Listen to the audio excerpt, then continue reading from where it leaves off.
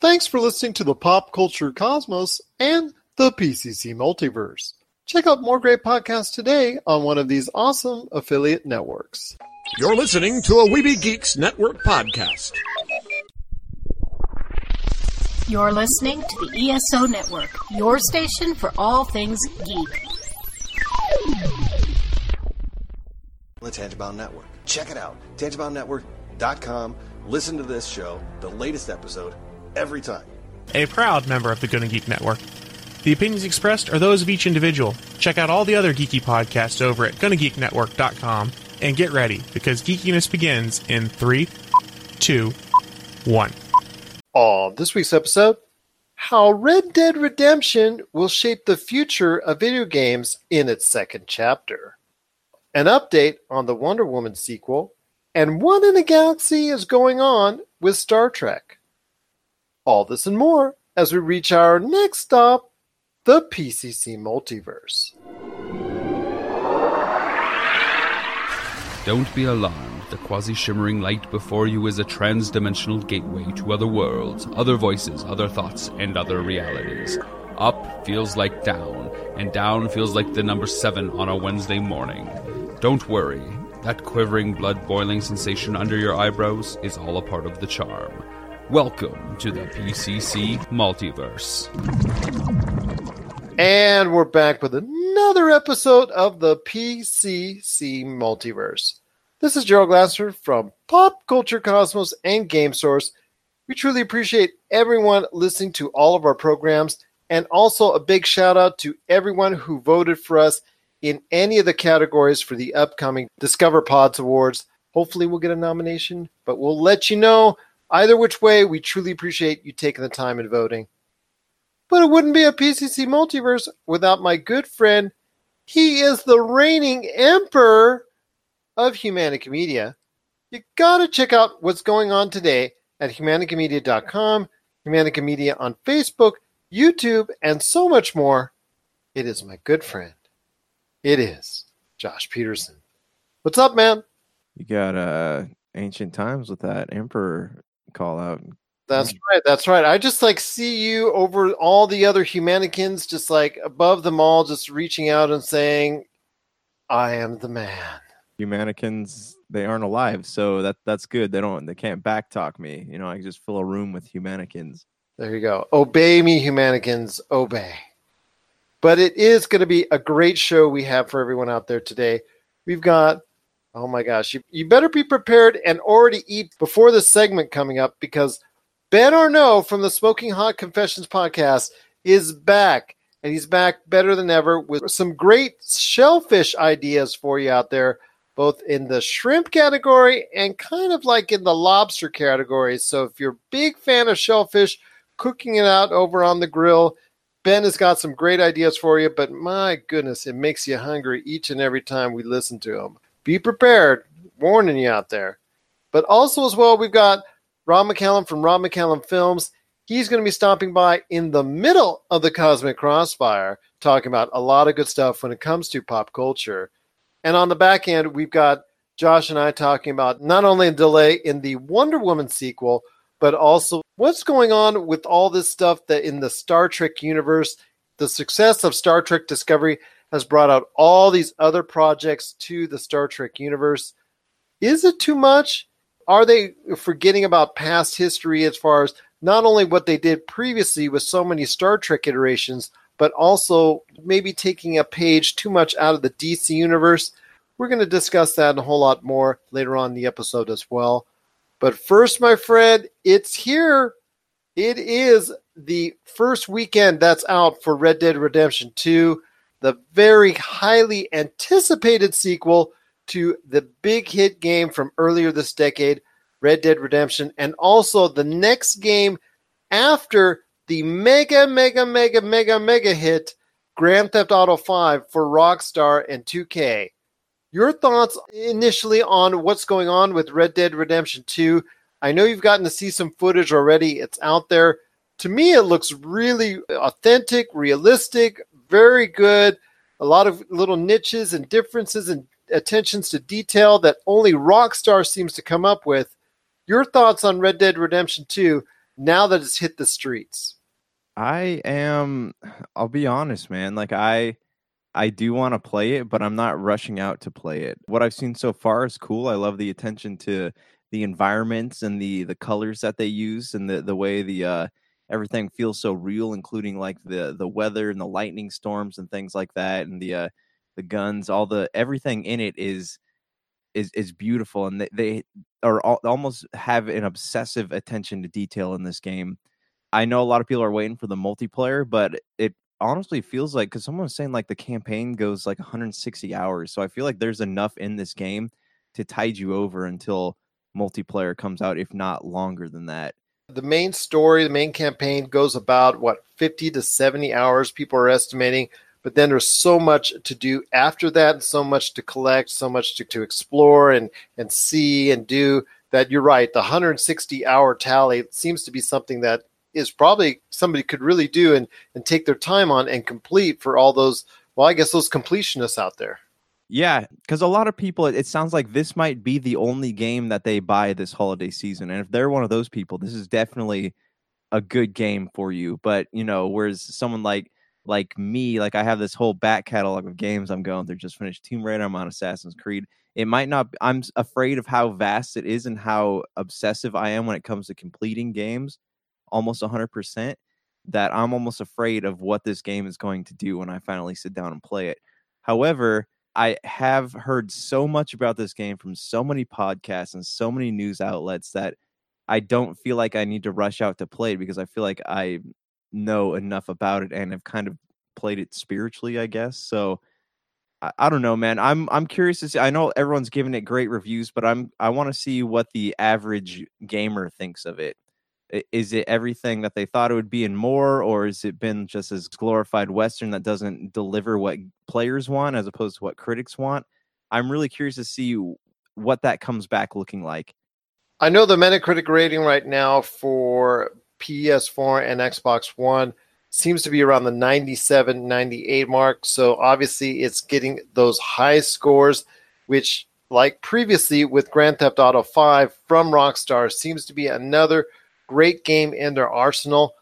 I know people are really liking the fact that it's such a different change of pace from the actual GTA 5, where it's fast paced. You got to go ahead, do this, take care of that, and all those things that you had to do when it comes to GTA 5 before you even got into the expansive and just mind-bending online experience that's out there that GTA 5 has come to know with gamers, that they've really just truly appreciated, that they've taken so much great attention to detail, and that they've just keep on giving it love and support over the past, over 5 years now, it's seemingly. And it looks like they're going to do the same thing again with Red Dead Redemption 2. It just looks like it's an outstanding game.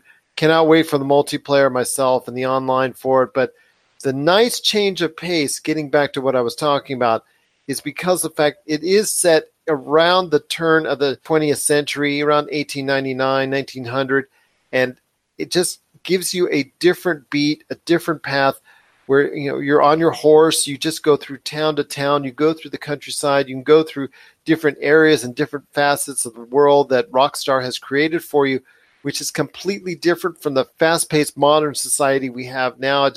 It is a stark contrast, but it is a good contrast for those looking to delve deep into a new type of game for them that they haven't played since, Red Dead Redemption came out almost, I believe, 8 years ago. So we're talking about a true experience, complete experience here, at least when it comes to the single-player campaign that both you and I have been talking about for quite some time.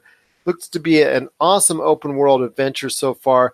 And, of course, when the multiplayer component gets added on, it's just going to be another layer on the cake that makes it so much even sweeter than what we've already been given when it comes to Red Dead Redemption 2. Real quick, let me ask you two questions. One, do you think they're going to open this game up to the modding community in the same way that Grand Theft Auto 5 has been? And two, do you think that is going to sell anywhere near as many copies as Grand Theft Auto 5, which is still the most lucrative video game that has ever been made? Probably dollar-wise it has to be, because it is closing in on 100 million sold. And even if there's something that has sold anywhere near it as far as a software title. It doesn't matter. At the price that even still today you have to buy GTA 5, it's just garnered so much money over the course of the years that, yes, you're right, it has to be considered the most lucrative game of all time in the video game marketplace. When it comes to what you were saying as far as the modding community, if they do not follow the same things that they did so well with the GTA 5 community, they will not get anywhere near the support with Red Dead Redemption 2. And that would be a shame, because I fully expect their online experience, they took everything and all the knowledge that they've taken from GTA 5, and they're going to be able to put it into, in many ways, shape, or form, all that experience into Red Dead Redemption 2's online component when it comes out. And if they're not going to embrace the modding community, which, as you and I both know, is a very cool component that has been added on to the GTA 5 experience, then they're really going to be missing out. And I just don't see that happening. I think they will be smart enough to go ahead and open themselves to the modding community, because you can create so many more adventures, so many more fun components that people can go ahead and explore, and will stay in tune with your game, and will allow you to go ahead and sell more DLC, anything else that you want to add on to it that people would just be clamoring for, as opposed to go back to play Fortnite, Call of Duty Black Ops 4, or any of the other games that are out there. They will stay with Red Dead Redemption 2 as long as you provide something that will keep the community happy. And obviously having mods is a key component of that. So I definitely see that happening. Real quick, while we're on the topic of video games, do you see Red Dead being a Game of the Year contender above God of War and Assassin's Creed Odyssey, as people are hyping it up? Well, I definitely see it above Assassin's Creed Odyssey, because the scores right now far surpass Assassin's Creed Odyssey, far surpass Call of Duty Black Ops 4. The only thing that can approach those scores is God of War, which has a similar type of rating through Metacritic and throughout all the other aggregate score sites and through all the review scores out there. The only thing that can compare to it is God of War. So right now you're basing the God of War campaign and the Red Dead Redemption 2 single-player experience. It's going to be your choice, Coke or Pepsi, on that one, my friend. I think those two, it's going to be 1 and 2. And I think fans of the purest form are probably going to rally behind the God of War, just because of the fact that they see maybe that story as a more self-contained narrative, which might be more cohesive, which might be more appealing than a Red Dead Redemption 2, which is, like I said, a little bit slower paced than the average video game, but still nonetheless breathtaking in its detail, in its attention to all the surroundings and everything that's there within the confines of the story and its own narrative. So I think it's going to be, like I said, a Coke and a Pepsi type deal, where you're trying to choose between one great thing or the other, and really you can't go wrong either way. But I do expect it to be a neck-and-neck race between those two entities. I don't think anything else, Fallout 76, the next Battlefield, I don't think anything else will be able to compete with either of those two games. Yeah, I feel like God of War, as far as a narrative goes, it packs a more emotional punch, whereas Red Dead is it's a Western game. You know what you're getting out of it, but the game itself. Well, that depends of how close it will be to the original Red Dead Redemption, because that definitely had an emotional punch like few other games this decade has, excluding God of War, which you said really has its own emotional punch as well. Yeah, I mean, I guess I really got to get in there and dig into Red Dead, because like God of War for me had a good narrative, had a great soundtrack. It was a very emotional game, whereas like Red Dead, even the original one, like it was fun, but it didn't like have all the elements that I would check off of a game that really captures me. We're going to have a little disagreement, my friend, because it did capture me. I played it all the way through, and John Marston's Tale I truly thought was an outstanding adventure, especially the fact that it's kind of hard because it wasn't a linear type of thing. You could go off at any point in time in an open world, and I think that sometimes is a little bit of a disadvantage when you have all this other stuff you have to pay attention to, plus still try to provide a narrative. And that, The Witcher 3, Skyrim, the Fallout series, anything else that's out there that have not only a campaign that you have to go ahead and try from A to Z to follow, but gives you all these other distractions in this vast open world that they're trying to create as well.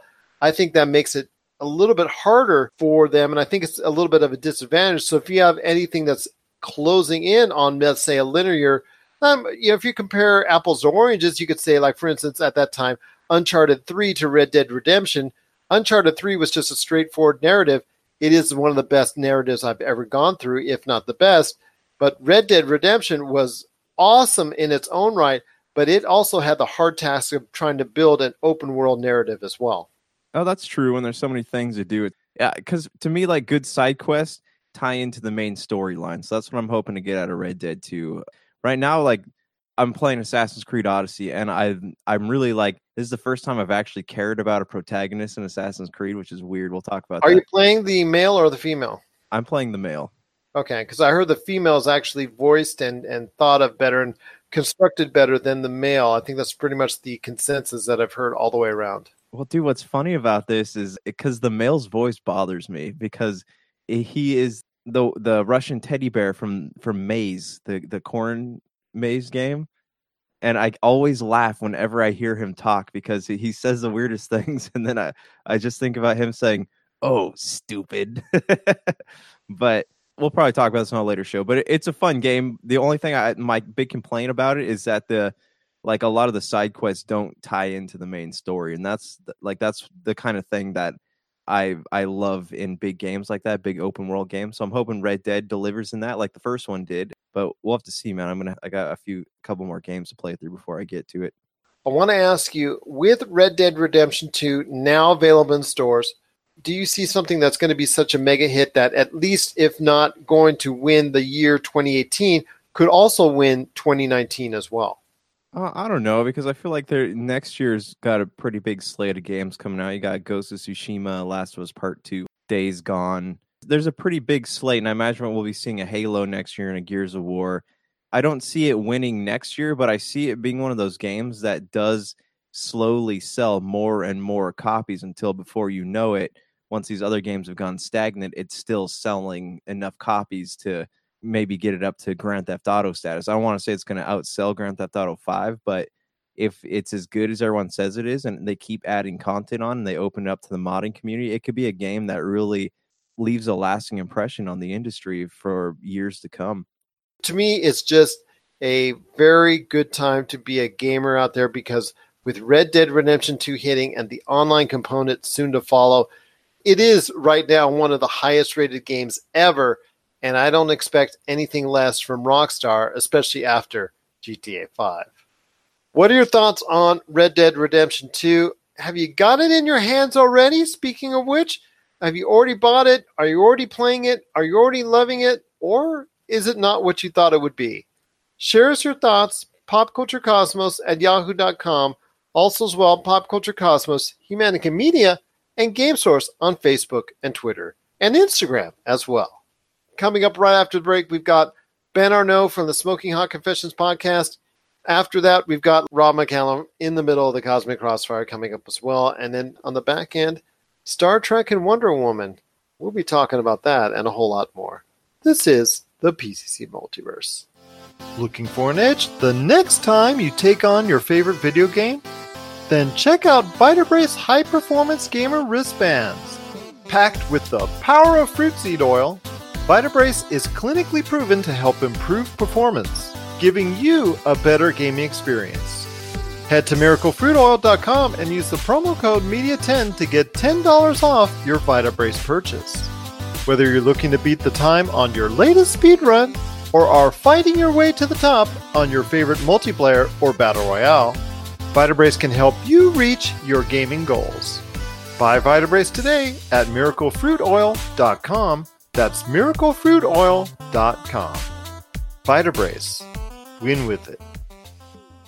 And we're back with the program. I hope you have eaten before this next segment, because I just want to warn you, because there's going to be a lot of great food talk coming up, because he is back with a vengeance. one of the most celebrated grilling podcasts out there. We are just so grateful to have him on each and every time. He is the master of the barbecue, coming from all the way down in that beautiful country known as Australia. It is the host of the Smoking Hot Confessions podcast. You got to check it out today, either on SmokingHotConfessions.com or already a couple great seasons in the book. Got to check it out today on Libsyn, Apple Podcasts, Spotify, and so many other different podcast outlets. It is my good friend, and I did eat before this podcast.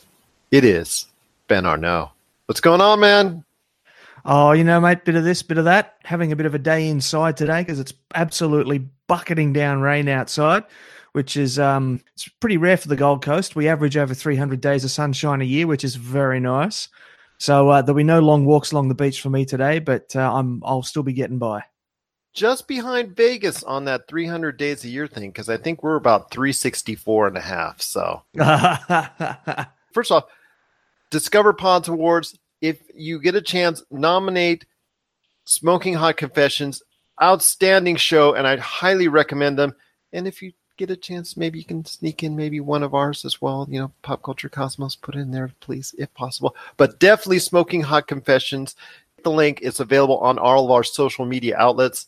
But you also had a great nomination as well with the 2018 Podcast Awards. My friend, I'm sorry you didn't win. I think the voting was rigged, but I will tell you what, my friend, next year you're going to go and get it. And, well, it just, for us, it just, at the Pop Culture Cosmos, just wasn't quite our year with the 2018 Podcast Awards. Yeah, what happened with that? Well, isn't that the one you need a $10 fee to go ahead and enter? I don't remember, to be honest. There's I've been in about 4 or 5 of them so far this year, so I lose a bit of track of which one's which. But to be honest, yeah, there are some out there that you do have to pay a fee to be nominatable. Man, I gotta tell you is I'm on a podcaster's budget. That's all I can say. But I will save my money up for next year, so you never know. You and I will be standing side by side together, raising both our awards in victory come the 2019 Podcast Awards. How about that? That's a deal, mate. That's a deal. I'll absolutely be there. Okay, sounds good. Sounds good indeed. But what sounds even better is your awesome array of ideas for anyone out there, not just grilling, but great food ideas. And you can get a lot of them today at SmokingHotConfessions.com. You check it out. Again, please eat before you do so, or you will get real hungry. That is a guarantee right there for you. And one of the things I wanted to talk about is something that we haven't really touched upon too much in our previous conversations, but I do have a soft, warm spot in my heart for it, and that is shellfish. Be it crab, be it lobster, be it shrimp. Succulent, delicious. I can already smell it already. Really good. But I know you are the master of grilling, and when it comes to shellfish, I know you've probably dabbled in that, even though you've won awards with chicken, beef, and pork. I know every now and then shellfish has really got a flavor down there with your grill. Absolutely, mate. And look, I'm a little bit spoiled where I am here on the Gold Coast. I live 4 blocks off the water. We've got fresh fish markets right at the end of the street. The trawlers come in each night. You buy it fresh. We get all the fresh prawns we can possibly handle every single day of the week up here. So if you want to talk shellfish, I'm your man. Oh my goodness indeed. Lucky you. And well, the only beach that's around us here in Vegas is one that's close to something that's generated by a casino, but we won't go there. So what are some great ideas you have when it comes to shellfish? I know a lot of people just go ahead, they slap some butter on it and then call it a day. But I know there's so much more you can do with any type of shellfish that's out there. Something that interests you, maybe off the beaten path, or something more traditional that you like. Just please, I'd love to hear more about what kind of shellfish actually does real well with your grill. Ooh, well, I got 2 ideas that I wanted to talk to you about. So last time I was on the show, we were talking about kebabs. And when you told me that you wanted to talk about shellfish, I was like, ooh, I got something that's going to make you happy there. Oh, so no. Here it comes. Here it comes. One thing that I love to do is to get a stainless steel kebab stick, and I'll start by putting on the very end of a strip of bacon. And then I'll put on a chunk of pineapple, and I'll grab a shrimp, and I'll put the shrimp on after the pineapple, and then loop the bacon back around onto the kebab and then start it again so that the piece of bacon kind of snakes in an S shape backwards and forwards, up and down the kebab stick and over the pineapple and the shrimp. And then I'll mix up a little bit of a glaze based on maple syrup. As I'll be grilling them on a low heat, I'll just be basting them gently with some of that maple syrup. So you get the maple, bacon, pineapple, all the flavors kind of combining. And as it grills, it oozes down over the shrimp and caramelizes the shrimp in a kind of a sweet, sour bacon, just sort of delicious glaze. And that's something that's really quick, really easy. Only takes a couple of minutes to prepare and a couple of minutes to cook. It's got everything. You're just a very cruel man. I don't know why I keep bringing you back. You're just a very cruel man. You're just so hard on me. I tell you what, each and every time, I don't know why I punish myself with all these great grilling ideas. Oh my gosh, my mouth is watering. And I ate before we talked, which is just even the worst part about it, because these ideas that you always have, just they get better and better. And then I'll tell you what, it's great for the taste buds on that one. It might be a little bad for the cholesterol. Oh, come on. We all love some big strips of bacon. Oh, that we do. Oh my gosh. And with shrimp and maybe, Well,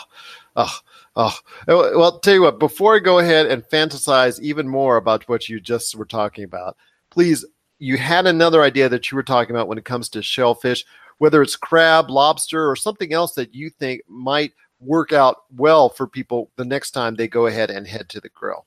I'm not too sure just how available this will be for you in Vegas, but we've got something here called Moreton Bay bugs. They're a cousin of the lobster, but they're a little bit smaller. They're not nearly as expensive, but they are like 700 times uglier than a lobster. But they are just every little bit as delicious. And so they are one of my favorite pieces of shellfish to put on the grill. And they're so easy to do. What I like to do is I like to cut them in half, like straight down the middle. That will then let you stand the shells up in between the grill lines on your grill. And what that lets you do then is, as they're slowly cooking on the grill, because you're going to want to do it in an indirect heat, so the heat off to one side and what you're cooking on the other side. And as they're slowly cooking, it allows you to very slowly, very gradually just sort of baste a little bit of garlic butter on that exposed meat as it's cooking in its own shell and in its own juices. And so because you've left it in the shell and you stand the shell on its end so that the exposed cut is facing upright, it basically creates like a bowl. And so the meat of the shellfish, the garlic and butter sauce, it all stays trapped inside that shell as it's cooking in the barbecue. And if you really wanted to, you could throw on a few little wood chips or get a smoker box with some pellets in it, put that above the heat, and that'll draw some smoke across that as well. And so you get this lovely little hint of smoke with some rich garlic butter on some really delicious, juicy shellfish meat that's been cooked in its own shell. So it keeps all those natural flavors in there as well. And again, super quick, super easy, and super delicious. And I will even actually, on the hot plate while that's cooking, I'll mix up a little bit of broccoli with lime and some fresh diced chilies and just sort of basically stir fry that on the hot plate almost. And then I'll quickly grill some corn, throw some little button mushrooms on there as well.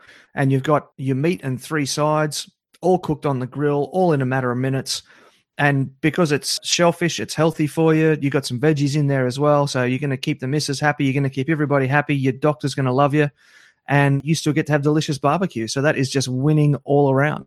But you need to remind everyone out there that you cannot have a direct heat. The lobsters or the bugs cannot be on the direct heat. Is that correct?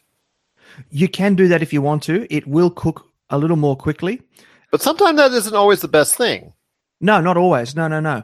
So things like, if you go to a barbecue festival and you start seeing brisket and pulled pork and all that sort of stuff, that is cooked in indirect heat. So the meat and the heat source are not one above the other as they are in grilling. And so what that lets you do is it lets the meat cook more slowly, which means it will retain a lot of its natural juices. And it also lets you add that smoke element that I was talking about, the chips or the pellets in a smoker box. And it lets you add that smokiness to it as well, which is what we all love. Once again, it is Ben Arnault from the Smoking Hot Confessions podcast. You got to listen, hopefully with a full stomach, again, to his awesome podcast each and every time a new episode goes on the air. And that is available at Libsyn, Apple Podcasts, Spotify, and a ton of different podcast outlets. and for great recipe ideas and also ideas and updates on the barbecue grilling scene in Australia and so much more. Great interviews and a ton of other stuff. Check out SmokingHotConfessions.com today. My friend, I normally tell people after I interview them, when the lights go off, I tell them that their pain is over. But for me, the hunger pains are just beginning, because I tell you what, after listening to you have these great food ideas, it just, I think I'm going to have to go and hit the supermarket after all. Sounds good, mate. Sounds good. Don't forget the bacon. Oh my gosh. You know it. That's the first thing I'm shooting for. That's the first thing I'm shooting for. My friend, it's always great to have you on the show. I cannot wait to get you back on here for more great grilling ideas, more great cooking ideas. And again, it's just so great to have you a part of the pop culture cosmos. Nothing's better when grilling your favorite meal than adding some delicious Wheelie Q rubs, seasonings, and gluten-free barbecue sauce. Made with the finest ingredients, Wheelie Q products pack a ton of flavor to your meals, whether it's ribs, chicken, steak, hamburgers, fries, or vegetables.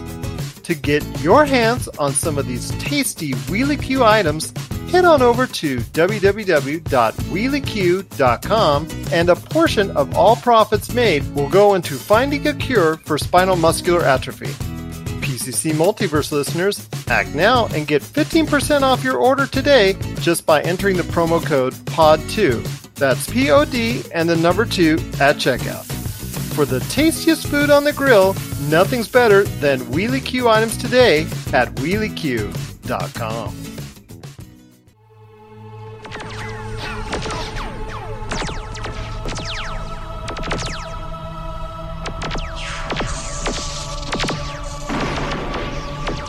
And we're back with another edition of the Cosmic Crossfire. It's Gerald coming right back at you here. But it wouldn't be a Cosmic Crossfire without my good friend.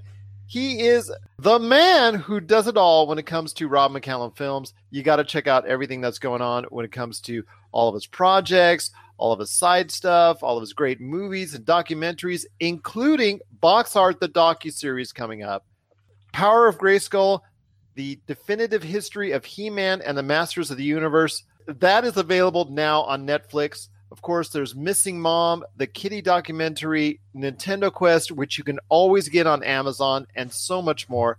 It is my good friend.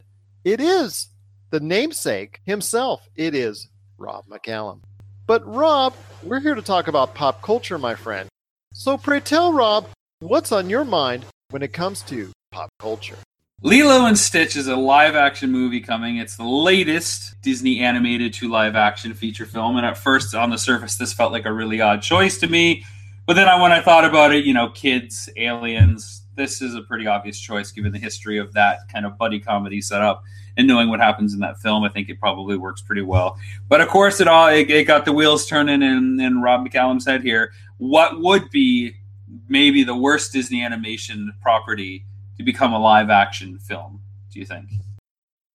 The worst? I mean, there's so many that are being turned in. Of course, we already have Beauty and the Beast, and Cinderella, Mulan is in the works, Aladdin's in the works, Lion King is also in the works, Jungle Book, Dumbo, of course. But, pick one that would be bad. We've seen 101 Dalmatians, of course, already.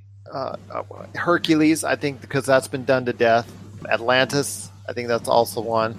I think Atlantis could be fun.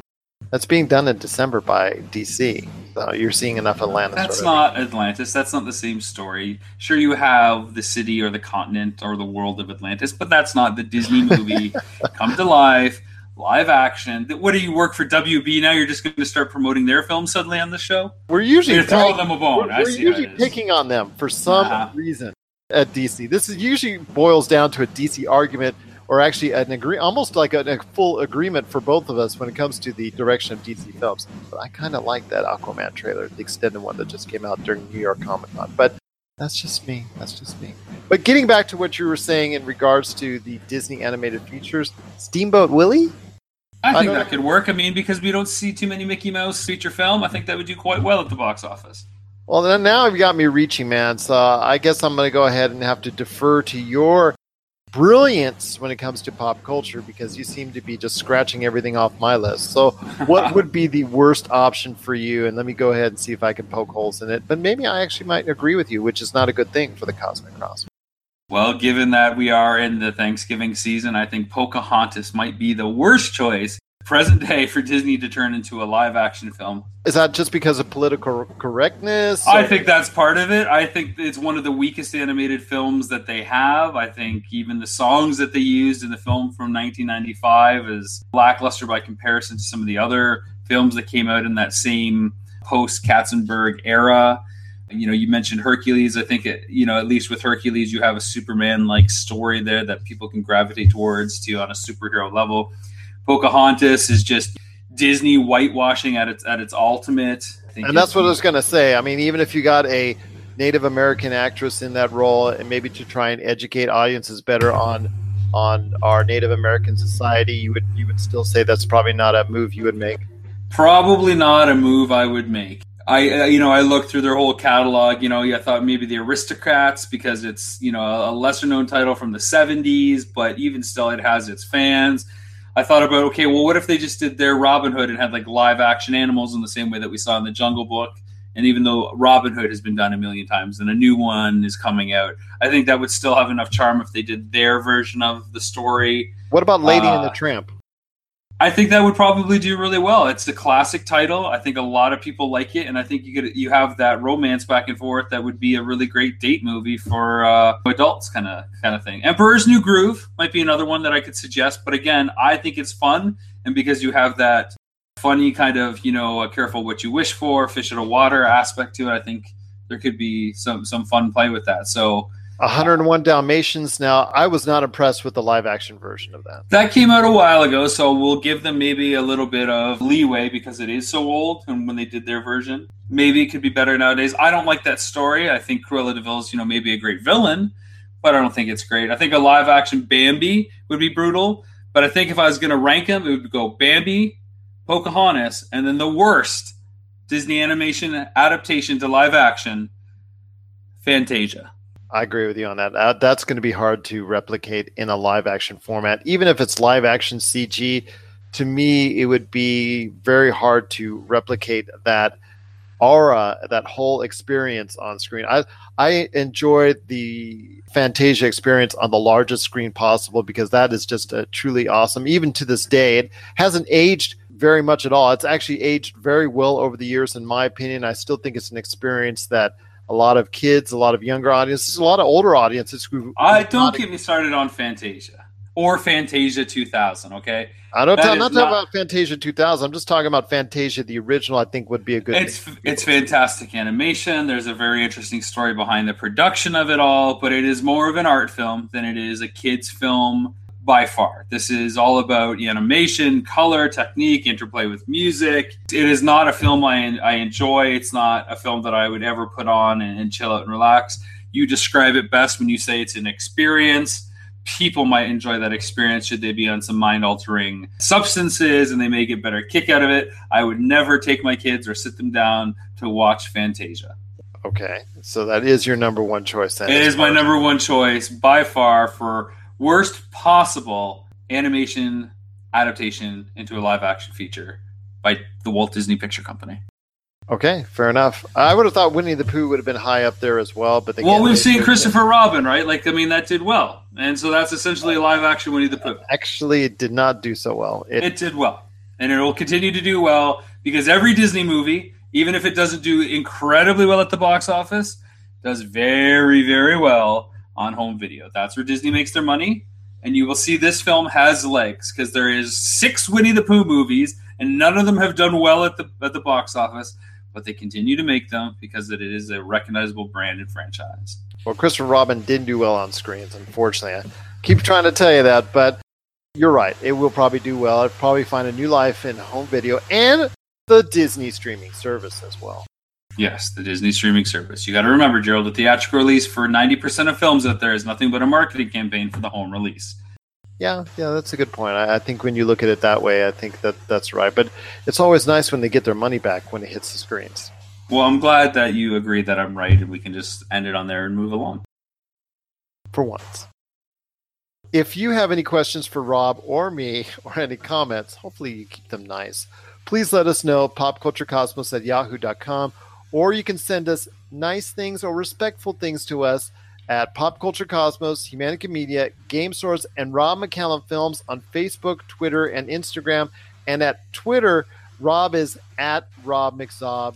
And of course, we're also Pop Culture Cosmos, like I said, on Twitter as well. So, Rob, it's been a great time talking to you as always. We finally got to disagree on a couple things out there. Still stay in agreement on a little bit too much for my flavor, but hey, we'll do better next time and to try to disagree a little bit more here in the Cosmic Crossfire. Oh, excellent. Until then, my friend. Until then, it's always great talking to you and always having you a part of the Cosmic Crossfire right here on the Pop Culture Cosmos. Get ready for Box Art, a gaming docuseries from Pyre Productions and Rob McCallum Films. If you love video games, chances are there's a box cover or cover image that you love and has stuck with you for decades. In our series, Box Art, we travel across North America to visit with the unknown illustrators and artists responsible for creating the most iconic gaming images of all time. What was once scheduled to be a 90-minute documentary is now a 6-episode season packed with unbelievable tales that paint a picture of the gaming industry you've never imagined. Just one of the many pop culture projects from Rob McCallum and Pyre Productions. And we're back with the PCC Multiverse. It's Gerald and Josh coming right back at you here. Don't forget, if you need a listing of where we're playing, because we're on 16 different awesome radio stations, and we get played 7 days a week all over the world, just check it out today on our Facebook page on Pop Culture Cosmos or Game Source. You will also see a listing of just some of our over 30 different podcast networks right there as well. Just check it out, and you'll never miss a show or never miss the extra content we got that goes straight to our podcast networks like Cosmic Crossfire, Fantasy Football Pager Podcast with Tyler Baker, the PCC Gamescast, the Game Source Podcast. We just had a recent special, 2 hours on an NBA preview. Check that out. Anthony Barberin was awesome as usual. So much more that we provide as extra content straight to our podcast channels. You got to check it out today, and you need a listing. It's right on our Pop Culture Cosmos Facebook and Game Source Facebook page. Josh, I know you got a great thing going on with Humanica Media. So, man, just let me just take it all in. What's going on with Humanica Media? Oh, wow. So I'm actually super late on posting a new Topicocalypse, so just bask in that for a while. I'm going to put up a new Topicocalypse after we finish talking, so pay attention for that. It's about The Witcher. Big Dog wanted to know how we feel about Henry Cavill taking on the role of Geralt of Rivia. We talk about that and what's going on with the DC stuff, at least what we think is going on, and other great stuff. So definitely be on the lookout for that. And then also don't forget, you can catch Attack of the Humanicans with Topicocalypse every Tuesday, 7 p.m. Eastern, 4 p.m. Pacific on the Podcast Radio Network. Josh, I'll tell you what right now, speaking of DC, my friend, Wonder Woman sequel, did you hear the news that it's been taken off of its November 2019 run date and being moved to, I believe it is June? Yes, that's right. It is going to be June of 2020. Your thoughts on it, my friend, being moved to June 2020. Now, again, a summer release as the original was. Is this something that's a good move, or did you think it would be better for them to be placed in a November winter-like setting so that they would go ahead and maybe avoid, too much? But then again, thinking about it even more, they do avoid the next Star Wars. Yeah, that's true. I think it's safer to be in a summer spot, at least for a DC movie, just because look at the Justice League. That was put out in a November spot, and that did not do so hot. And it wasn't just because it was competing with not Fantastic Beasts, right? No, that was last year. What was coming out with that? There's a Star Wars movie, right? Star Wars Last Jedi out last year. Fantastic Beasts came out the year before that. Yeah, that's right. But no, I honestly, like, anytime they say that we're delaying a DC movie, I just kind of like, all right, whatever. And I know that isn't The Flash got pushed back to 2020, or was it 2021? 2021, I believe, for Flashpoint, but who knows if that's even going to come out, because This leads to a bigger issue because there's no Henry Cavill, and I believe there's no Ben Affleck, so they're going forward without them. I mean, you've got Aquaman, you eventually got a Wonder Woman coming back on the screen, you're talking about a Flashpoint, you've got all these Joker movies flying around, Suicide Squad 2 with James Gunn, you've got Birds of Prey, you got all this other stuff going on. But again, it comes down to what you have spoken about before as far as not focusing on the core group, starting with Superman and Batman. Do you know what the DC universe is to me right now? Do you know when you go to storage during Christmas and you get your lights out and you're getting ready to plug it all in because it's going to be beautiful? You reach into the box and you pull out Christmas lights and you assume that they're just going to unravel easily and you're going to be able to hang them up and they're going to look amazing. And then they end up just being a big wad of lights stuck in a knot. And you want to give it the benefit of the doubt and be able to unravel and still have hope. But then you sit there for like an hour, can't untangle it. So finally you're like, forget it, man. You just throw it in the trash can. And there's one that doesn't work. That is the DC universe right now. This is how I would fix it. I would recast Superman, recast Batman, pretend that they were those actors all along, and I wouldn't focus on Batgirl, wouldn't focus on Birds of Prey. Suicide Squad 2, fine, can still happen. But I would iron out the core players in the DC universe, and then before moving on to something smaller, something more obscure. But they're just all over the place, honestly. Like, we didn't need a Shazam movie. It looks okay, but we didn't need it, you know. And we never needed a Batgirl, and we never needed all these other things that they're working on. And it's just it's a mess. And they just need to show some loyalty to the characters that made DC Comics what it is, but they're not doing that. It doesn't sound like they have any plans to do that. They don't know what they're doing because Marvel is run by people who love comic books, whereas DC is run by Warner Brother executives. So they don't really know anything about these comic book properties, and they don't have. I imagine their staff of consultants is very small, if they even exist at all, and it's a mess, man. It's an absolute mess. What about Aquaman? Where does he lie with you? I'm excited to see Aquaman. I still have hope for that. But again, Aquaman and Wonder Woman aren't enough to carry the whole DC universe. Like, we need the Flashpoint movie. We need Batman. We need Superman. Cyborg's out. Like, I remember reading something where he just didn't want to do it anymore. So that's done for sure. And then what is there? We have Aquaman and then Wonder Woman, but they're not the Justice League. They're not the whole Justice League. I don't want substitutes in there because you need Superman. You have to have a Superman because he's the core of the DC universe. He always has been ever since Action Comics. I want to say 1 or 2 back in the day. Yeah. I know Batman didn't come in until Detective Comics number 22 or something like that. But yeah, Superman is the core of the DC universe, and they need to give him his due time on screen before they start moving on to these more obscure properties.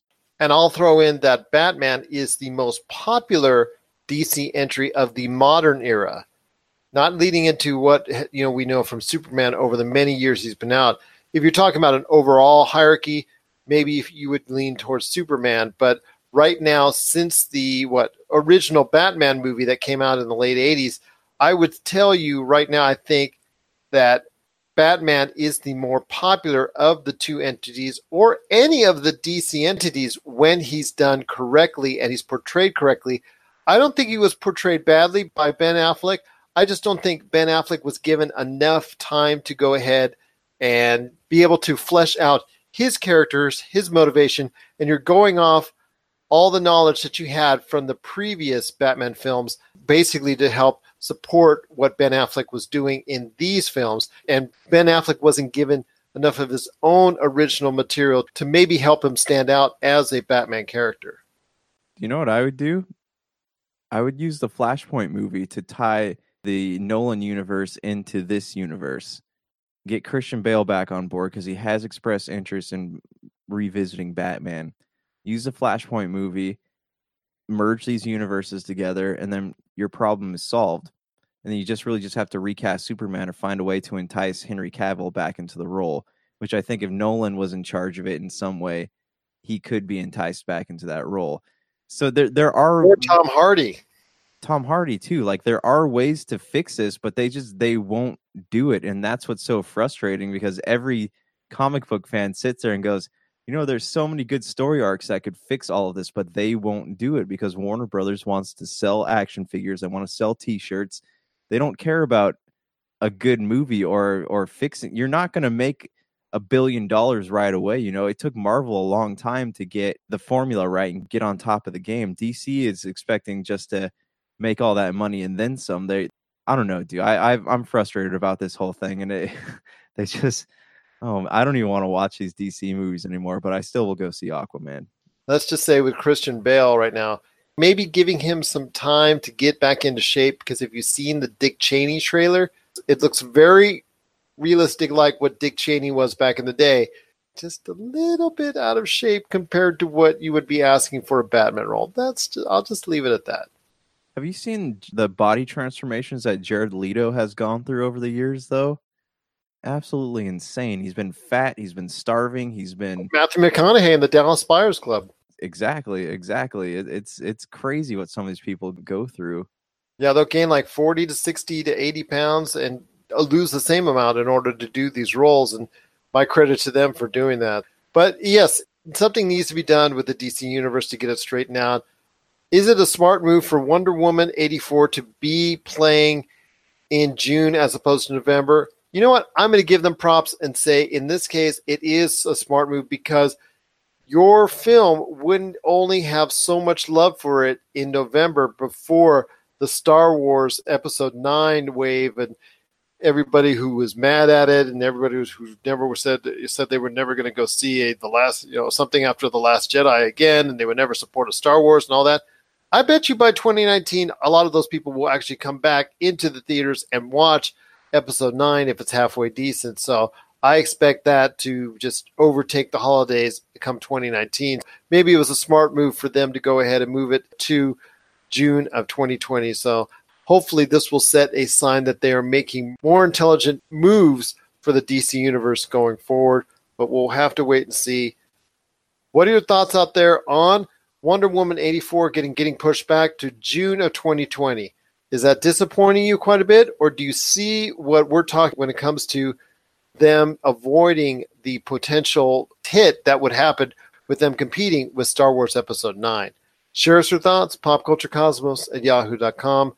Also as well, Pop Culture Cosmos, Humanity Media, and Game Source on Facebook and Twitter as well. You're listening to the Pop Culture Cosmos. If you're tired of sifting through flea markets for rare and unique games, we can help. Retro City Games in Henderson, Nevada, only 5 minutes from the Las Vegas Strip, has all your favorite gaming staples, classics, and a wide selection of rare games with new stuff always appearing on our shelves. Come in and chat with Nicole or Doug about your love of games and watch as they help you complete your collection or find your childhood favorite. And don't forget, Retro City Games loves trade-ins. So if you have any Nintendo, Super Nintendo, Sega, Xbox, PlayStation, or even PC games, come in and visit Retro City Games today. Welcome to the new metropolis of gaming, Retro City Games. Again, want to thank Ben Arnault from the Smoking Hot Confessions podcast, and of course our good friend Rob McCallum in the middle of the Cosmic Crossfire, as always. Before we head on out, my friend, I just want to let you know there's a lot going on in the Star Trek universe, but to me there's some signs that they may be doing a little bit too much. Reminds me a lot of the 90s when they started having all these other side projects after Star Trek The Next Generation, with all the movies and all the TV shows that they started to do. Not only do they have Discovery that's coming back for a second season in January, they've been showing different Star Trek shorts, including their latest one, Calypso, which takes place, I believe, 1,000 years after the events that took place with Star Trek Discovery. Also, the return of Jean-Luc Picard, a.k.a. Patrick Stewart, to his own new series. And then on top of that, they just announced that's coming to CBS All Access, half-hour animated features. They're coming from the writer from Rick and Morty. It's called Star Trek Lower Decks. CBS All Access looks like it's going to be Star Trek West because of all the different things that are coming to it, which to me is getting a little bit convoluted with a lot of stuff. Maybe some of it will work, maybe some of it won't. That's getting a little bit unnerving for me because I see them focusing so much on all the CBS All Access stuff, but getting farther and farther away from trying to repair the damage that was done with Chris Pine and Chris Hemsworth walking on a potential Star Trek 4. So I ask you, my friend, before we head on out, with all the stuff going on within the Star Trek TV universe, do you think it's taking away from the Star Trek movie universe, and should that be their top priority? I think that CBS caught wind of the success of Star Trek, and they want to make as much money off of it as possible. You know, I defer to you on all things Star Trek, but from an objective point of view, from an observer's standpoint, I see CBS watching the success of Star Trek, and you know, with modern tech, this new Star Trek series actually kind of does look cinematic in its own right. So, you know, why wait on something that may or may not happen for a long time when they could just jump right into a TV production series, which is probably, in my mind, a lot easier to make than a big budget film. You don't have to wait on actor schedules and all that. You can just kind of jump right in and make whatever content you want to expand that universe. And it already has enough fans, so why not?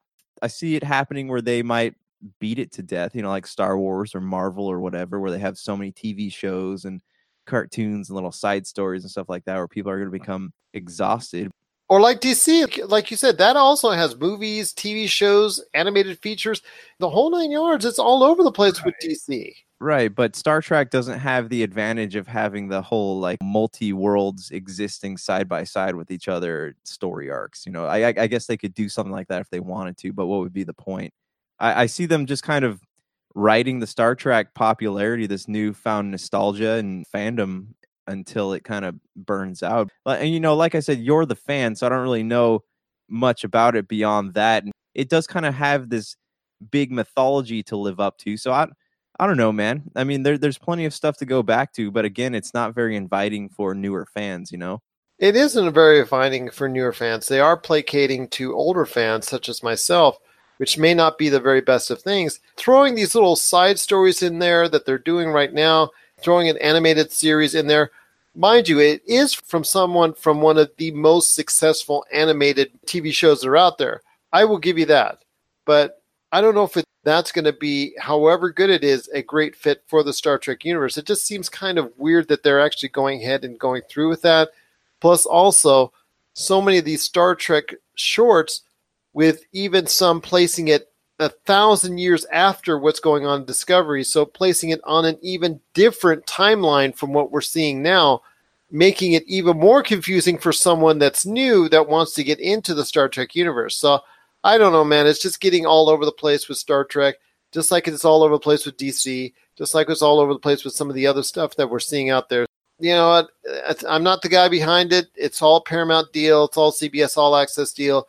If that's what you need to sell the service and try and compete with the Disney streaming services, the Netflixes, the Hulus, the DC streaming services, and what have you out there, then so be it, my friend, because at the end of the day, if it provides good content, then that's all I can ask. Well, I feel too, in a way, like, especially when it comes to Star Trek, they're betting hard on the generation of people who may be close or, you know, 10 years from now are going to be retiring. So they're banking hard on that group, hoping they're going to be subscribing to these streaming services. For example, my uncle retired. He's a huge Star Trek fan, huge sci-fi fan. So what he does all day now is he just sits at home watching like CBS All Access, watches Netflix, watches his Doctor Who and his Star Trek shows. And I think he is the demographic. It's people like that they're hoping will pay for these subscription services, which also leaves a danger that, like, when these people, you know, God forbid they croak at some point, they're going to have a whole bunch of money invested in things that aren't going to benefit a younger generation at all. So, which is why it's always safe at this point with older shows to reboot completely, you know? I'm going to give it a shot. I'm going to see what they have coming up for us in the Star Trek universe, and I'll keep giving you updates whether or not I like what they have to offer, or if CBS All Access becomes way too much into Star Trek. Are you okay with the Star Trek shorts that are out there, the Star Trek animated series that's coming up? Are you excited about Jean-Luc Picard, a.k.a. Patrick Stewart, coming back? Are you worried that they're going to stop focusing on the movies at all? Share us your thoughts, popculturecosmos@yahoo.com. Also as well, Pop Culture Cosmos, Humanica Media, and Game Source on Facebook, Twitter, and Instagram as well.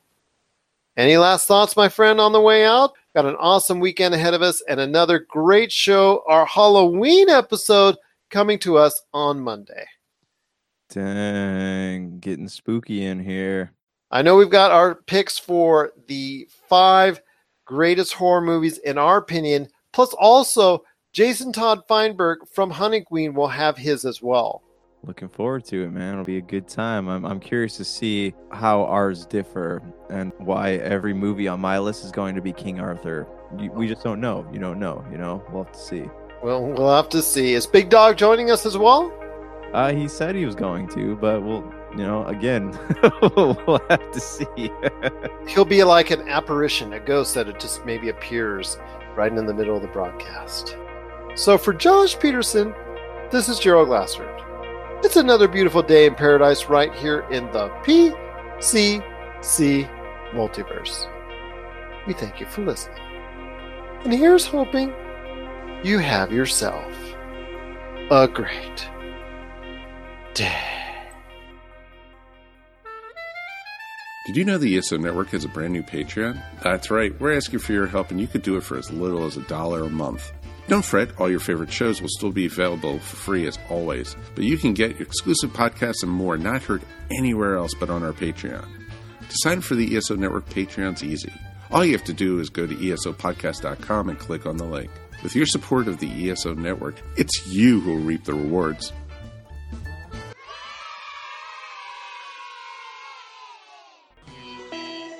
You're listening to a Weeby Geeks Network podcast. This has been a broadcast of the ESO Network. Be part of the crew and help support our shows by donating to our ESO Patreon or by shopping through Amazon.com or the TeePublic store, which can all be found at www.esonetwork.com. The ESO Network, your station for all things geek. Tangent Bound Network. Let your voice be heard. TangentBoundNetwork.com. Thanks so much for downloading the Pop Culture Cosmos, and stay tuned as more great podcasts are on the way. Thanks again for listening to us here at the Pop Culture Cosmos.